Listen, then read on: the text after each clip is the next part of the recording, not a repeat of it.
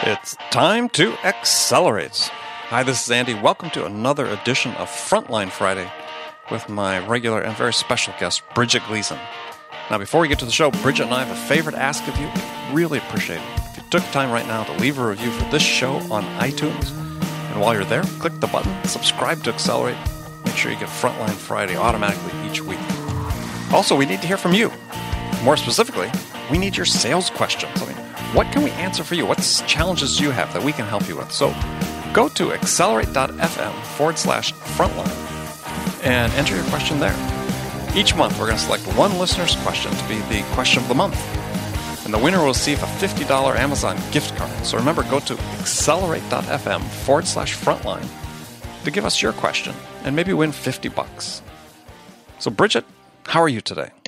I have to say I'm fantastic. You are? I didn't get a chance to ask. Fantastic. I'm branding. My fantastic. No, I didn't want to. I was so excited to say it. I couldn't even let you finish.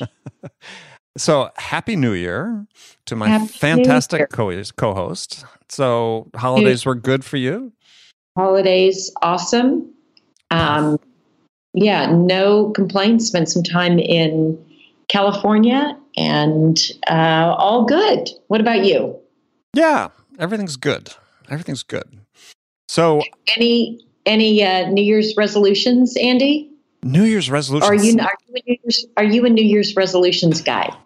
Not really. I mean, I've always got things sort of in the works, right? That I'm sort of trying to do better, right? I just every year I want to get more fit. I want to, break my personal record in this. I want to learn this. I want to write that. I mean, it's always for me. It's always sort of continuous process. How about you?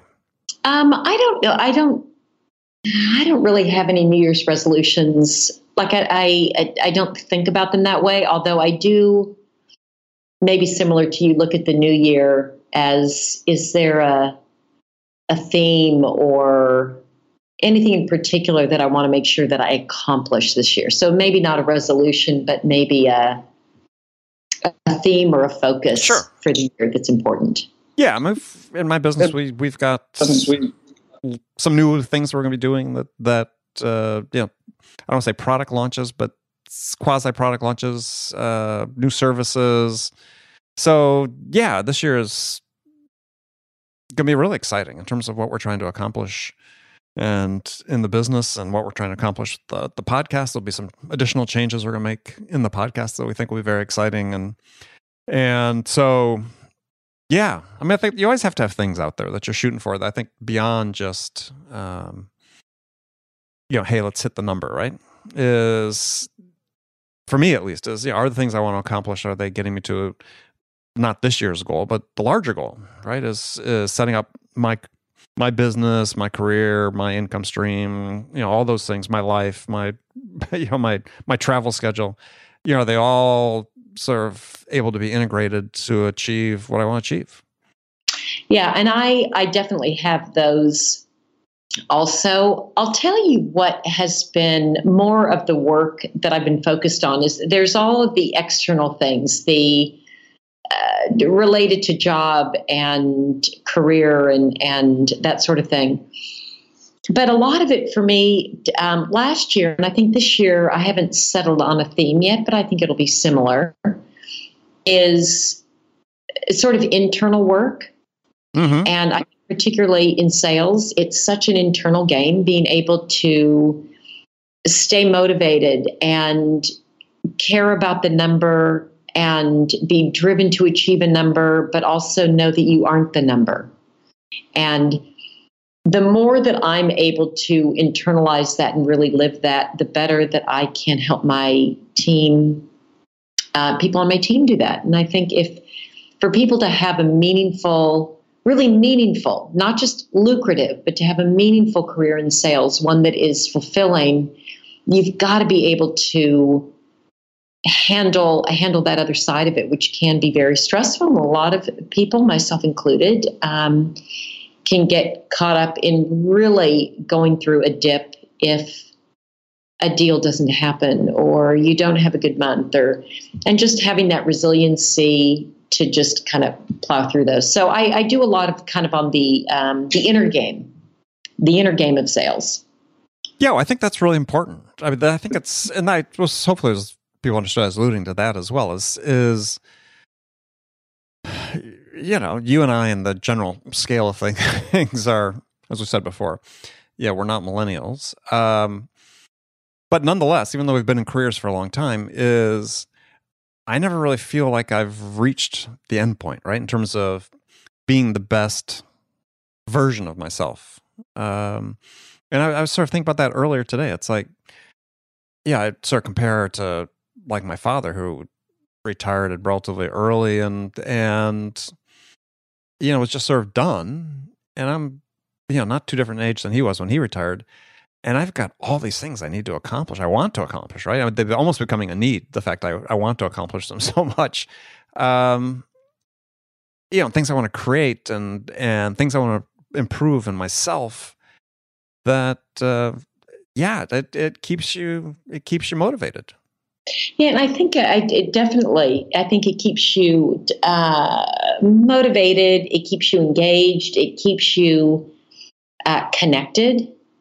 And I think there's just something about kind of that drive and the curiosity and wanting to accomplish that keeps us connected to others, because typically you can't do them in a vacuum. So I think that's another aspect of it that's important, is this community and staying connected. Well, and I think the connection in sales also extends to our buyers, to our customers, right? I mean, that's part of what we learn, or how we get feedback, is about whether what we're learning is effective, right? I mean, we've got things that we all have a mental checklist, or we should if we don't, of, hey, in this situation, I could do this better. What am I not doing? What would be some of the keys that I could serve, clues I could key on when I'm in those situations to make different choices? It never stops. I mean, if you find that you're not having those types of self-conversations about self-improvement, and not saying you're kicking yourself, that's not it. It's looking forward. Hey, I did well. How can I do even better? Then you're probably just a little too self-satisfied, and you're in danger of being left behind. And I don't think everybody feels that way, Andy. I don't think, and I guess, maybe you and I are wired that way. And I would say in sales, I think it's an important quality to have that ambition and that drive and the curiosity. You and I had a recent podcast talked about the importance of curiosity and empathy. Right. So I think in sales, it's an important quality. I don't know that if in all professions it's important, or even maybe in life, people choose to live lives differently. And sometimes I do envy the people that aren't so driven. Like, why was I born like a little pit bull? Like, that I've just got to go after the prize. Like, sometimes I wish I were, I don't know, like a lazy lab or something. I can just relax and, play with the ball if it comes in front of me, and otherwise not worry about it. Yeah, you could probably get a prescription for that.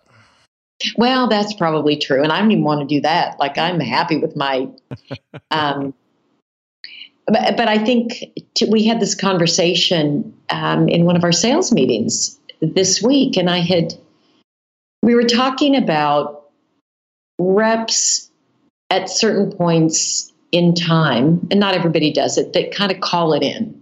Mm-hmm. They got to a place, sure, they kind of call it in. And God, I'm not a caller inner.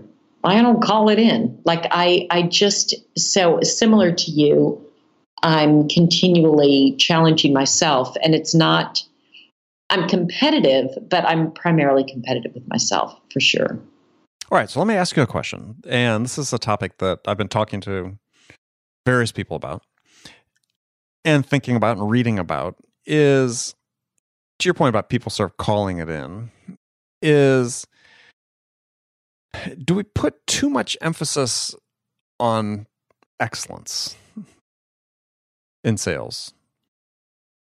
Meaning, we do all these, we have all these sales tools and data we can track now about, down to the conversational level, the word choice level of words people are using. And we're trying to model behaviors of top performers so that everybody else can sort of do the same thing. But in the process, my concern is, and this is a question I was asking, is, there's a whole cadre of people who are good at what they do. And their performance is predictable. And yet by constantly telling them they have to model the behaviors of other people that are supposedly top performers, are we running the risk of sort of demotivating these people? Well, because I think sales organizations really subsist on the people who are good. And the trouble with the word good these days is it's people sort of, when they hear good, they think mediocre. And no, good means competent. Good means predictable. Good means, and we have all sales teams have good performers that have that consistency and that predictability, and they know their craft. Maybe they're not the superstars, never going to be the superstars, but we spend all this time and effort trying to make them be the superstars rather than encouraging them to be who they are. Well, I heard, maybe it was on a CEO panel, that you want to have a product and a sales process and a sales organization that does well with good salespeople. Mm-hmm. And they talked about B salespeople. Let's say good salespeople, above average salespeople. You don't want to have to have all A's in order to sell your product or service. It's great if you do, but the reality is they're A's because they're exceptional in some way. So meaning that's not the norm. And I agree with you. I don't think we should, when somebody is good, that we should assume that that's mediocre. And somebody that's consistent and does the job, maybe they're not setting the records every year, but they're just good, consistent workers. I think there's a lot to be said for that. Yeah, well, I do too. And I think that's really where the heart of many sales organizations, and quite frankly, I think they get overlooked because managers tend to be so focused on either the stars or the people not performing at all, of which, just from a mathematical distribution, you're always going to have a distribution, right, of people serving those three tiers. But I even don't like the use of the term B players. If somebody is good at what they do, I think calling them B players is kind of a pejorative. And I think that them hearing themselves referred to as B players is really counterproductive. Yeah, I agree with that. What would you call them that's not pejorative? Like, how would you? I would call them good. These people are good at what they do. Okay, that's good. That's good. I like that. I mean, I think it's time for good to come back in a way, at least in sales, that what it really means is it is good. And we're not saying that with air quotes. We're saying it's good. These competent. Because the thing with the superstars oftentimes in sales is performance is a little unpredictable. When it's good, it's great. And they like to swing for the fence. Right. When it's good, it's great. When it's not, it's horrible. And I've managed teams over decades where people I really valued were the people that were good and predictable, because I knew that's how we were going to make our number. That's how we were going to get to where we wanted to go, on the backs of those people. And if we were lucky, the superstar was going to land an account that, that might take us some places we hadn't anticipated, which would be fine. But I tended not to forecast based on them. Yeah, I think that's a really good point. Instead of referring them as to B players, because you're right, that's a bit pejorative. It is pejorative. It's a B player. Yeah. That's pretty damn good.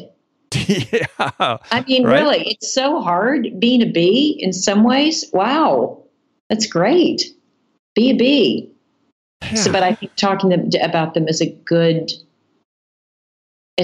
as being. Well, I think we waste time trying to encourage, the people who are good at what they do, what some would call the B players, to be A players, because that's just not who they are. Right. And so, we've gotten so focused on that rather than saying, wow, what can I do to optimize this person's performance within the capabilities they have?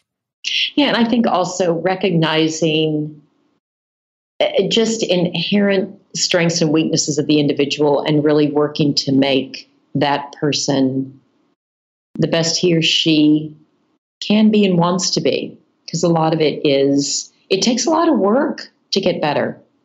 It takes a lot of work, and some people, they may not have that prioritized. There may be other things in their lives that they're going to prioritize to be great. Or it's possible they just don't have the capabilities, and that's fine too. Or they don't have the capabilities, and that's absolutely fine too. There's a lot of things that I wish I were good at. Right. So we talk about this year. So one of the things for me this year, one of the soapboxes I'm going to be on is trying. Well, I was trying to work with executives and managers to say, look, we need to reorient your perspective in terms of the various tiers within your sales organization, because as a leader, what you should value most of all is predictable productivity. And that's my opinion. And as long as it's not predictably low. Yeah, I understand. Yeah, right. Okay, so some of it's predictable. Yeah, some it's predictable, but you don't want it's got to be a little bit more than predictable. Right. I'm talking about the good players, right? Yeah. The good sellers. And I personally believe that is the largest fraction of sellers in a sales organization. And yeah, the ones that are predictably low, you know what you need to do with them. I mean, not everybody is meant to be a salesperson, and that's fine. Maybe they're not, or they're in the wrong environment or whatever. You help them find the solution to that problem. But for your good players, treat them as good. Don't treat them as secondary, right? As bad or as mediocre. They're good. Right. And so it's time, like I said, for me, show them some respect. Show respect and, understand. Come back to an understanding of what good is. And I think if more managers, frontline managers in particular, but also VPs and boards can work on that, it will help them. It'll help them make better decisions about how to allocate resources to train and to invest in people. I think boards do understand that. Like I think, just my experience with boards is boards are generally, when they look at the mean, if you've got a decent amount of your sales team or a decent percentage that are good and that are predictable and can kind of give you this run rate business that is going to happen. I think most boards would be happy with that. I think the issues come probably more internally at the frontline level, maybe even at the VP level, wanting to you see a couple people that are, hitting it out of the park, and you think everybody should be hitting it out of the park. I think that's the problem. If they can all achieve this, and everybody should be able to achieve this. Well, everybody's not, but it's understanding if you've got a good sort of set of people that are good, and they're also making good money, like they feel motivated by their performance. They're not being penalized because they are a B player, or just, I think that's the other thing, is making sure that they don't feel demoralized because they're not, hitting it out of the ballpark. Yeah. Month after month, quarter after quarter. Yeah, no, I 100% agree with you about the boards. I didn't mean to, tar them with the brush on necessarily. I mean, I think that what happens is that I think there's sometimes disconnect between the boards and the executive level in terms of what the board is thinking and feeling and what they observe and what the executive level thinks they're hearing from them. And that causes some of the problems. Yeah, no, I agree. It's mostly internal issues. So as we're sitting here at the beginning of the year, and people listening to this, is really want you to think about this. Yes, is really, are you really giving your good players, the ones that are really the heart and soul of their organization, are you really, giving them a fair shake? I mean, you think about lead distribution, because a lot of times the lead distribution is uneven because that people think only the A players get the quote unquote A players should get the good leads and so on. And unintentionally or intentionally setting up a system that does a disservice to your own ability to hit your numbers this year. I think it's a good thing to remember. When I think about just even compensation plans, because I think that's one area that I have some control over, that I'm probably not doing a service to the steady, good sales reps. That that's just something for me to think about as well. How do I make sure that they are rewarded for that consistency? And it's maybe a slightly different compensation structure that rewards consistency. Exactly, and that's okay. It's really important to have somebody who just they're going to deliver at a certain level, and you can count on it. Boy, I'll take that all day long. Yeah, me too. All right, Bridget, we have a short one today, but yes, that's right. At the first of the year, giving everybody a few minutes back of their time. That's right. So they go out and sell some more. That's right. All right. So, as always, friends, we really appreciate you spending this time with us. Hopefully, everybody had a happy and safe holiday season, and they're back at work ready to crush it this year. And we'll do our best to see what we can do to help you with that. That's right. Great to talk to you as always. All right, everybody. We'll talk to you next week.